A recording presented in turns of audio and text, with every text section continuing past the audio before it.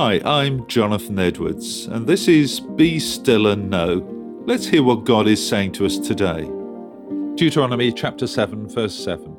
The Lord did not set his heart on you and choose you because you are more numerous than other nations, for you are the smallest of all nations. Rather, it was simply that the Lord loves you, and he was keeping the oath he had sworn to your ancestors. The people of Israel were very special to God, but it's only natural to ask the question, why? Why should God favour one particular nation over all the rest? In his sermon, Moses considers this question and concludes that the only possible explanation was love. The Israelites were not powerful and strong, far from it. They formed a little nation that had spent much of its time in slavery, but God decided to show them his love. The verb that Moses used in Hebrew is really interesting, because it's not a typical religious word. It literally means to hang on to someone. God decided to hang on to the people of Israel through thick and thin. He'd made a commitment to Abraham, Isaac, and Jacob, and he wasn't going to let them down. Love is always a miraculous gift. You can't buy or force it to happen. That's true of all human relationships, and supremely true of God's relationship with us. God loves you and me, and there is nothing we could do to change that fact. He is determined to hang on to us, whatever happens. John chapter 3, verse 16 reads, "For this is how God loved the world.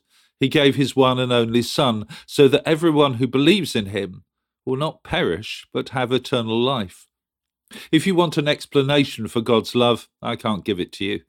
He simply loves us, and there's nothing we can do to make him love us more or less. But the key question is, what are we going to do with God's love? We can't stop him loving us, but we have every right to reject him. For much of the time, the people of Israel defiantly went their own way. We often do exactly the same. But the best possible response is to recognize God's love and live in the light of it, so we can share his love with the broken and confused world in which we live. Let me ask you a question. How do you respond to the fact that God loves you, and in what ways might it shape your actions today? Now let me pray with you. Lord God, thank you for your perfect love for us. Help us to share your love generously today in our words and actions.